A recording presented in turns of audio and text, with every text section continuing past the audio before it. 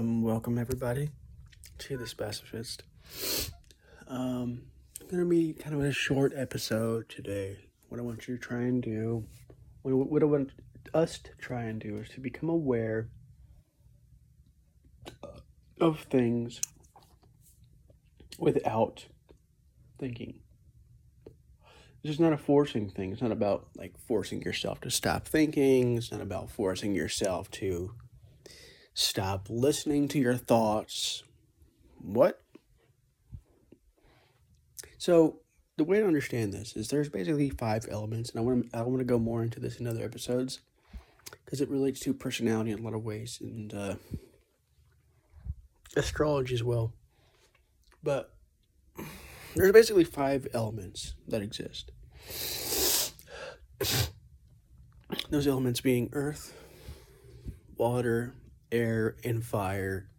And then there's void, which isn't really seen as an element to most people, but it is in a lot of ways, and I'll explain why that is in other episodes. But so Earth is kind of practical, down to earth is a good expression explaining what Earth really means. Air is, creative. It's like all over the place. It can be too much sometimes. If you have too many of these qualities, if you have too much earth, you can be too slow. You can be too dogmatic. You can be too rigid.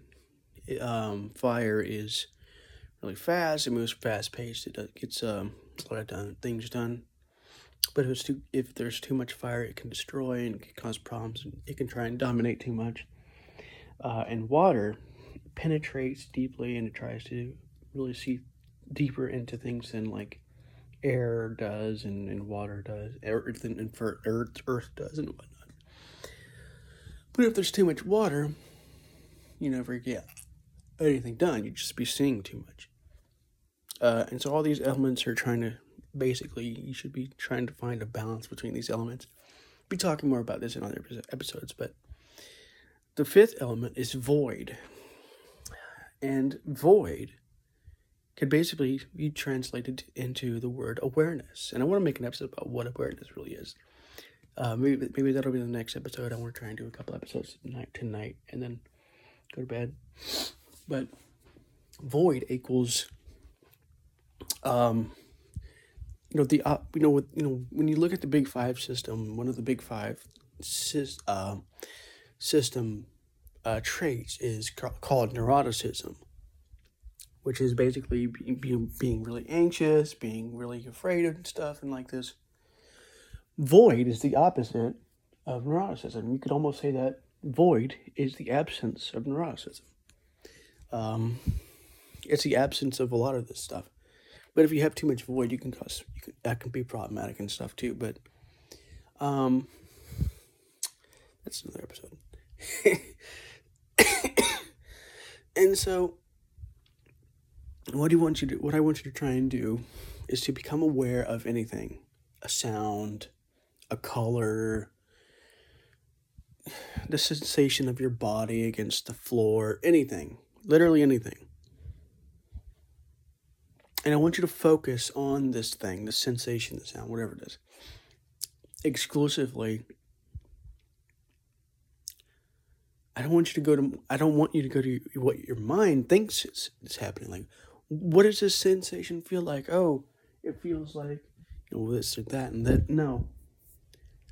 Feel it. Be here with it right now.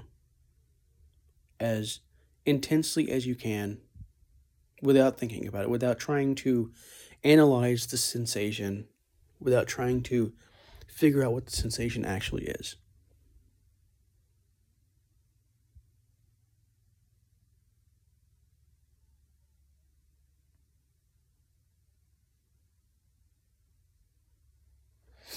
That's void. That's ultimately what awareness is.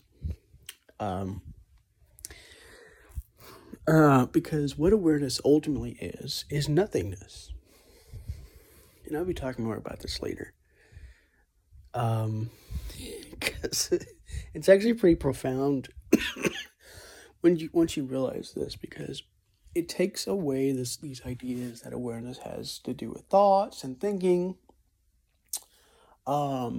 and whatnot, and your argument against me might be something, well, David, you always talk about how you use thoughts to understand things more, analyze things more, and whatnot, and measure things. But that's not awareness. That's understanding, and that's about that's a different level, and that can deepen your awareness of something. But it's not awareness itself, not necessarily. And if you don't use it in conjunction with, if not under awareness, basically, if you don't favor awareness over that, you will be getting lost within your thoughts, your conclusions, your understandings, whatever those things are. And so awareness is nothingness.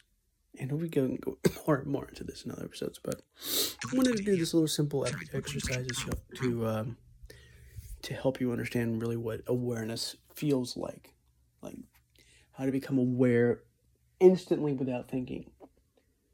It doesn't take much. It just takes a little kind of getting used to not trying to analyze what is happening, not trying to figure out oh, the feeling is this.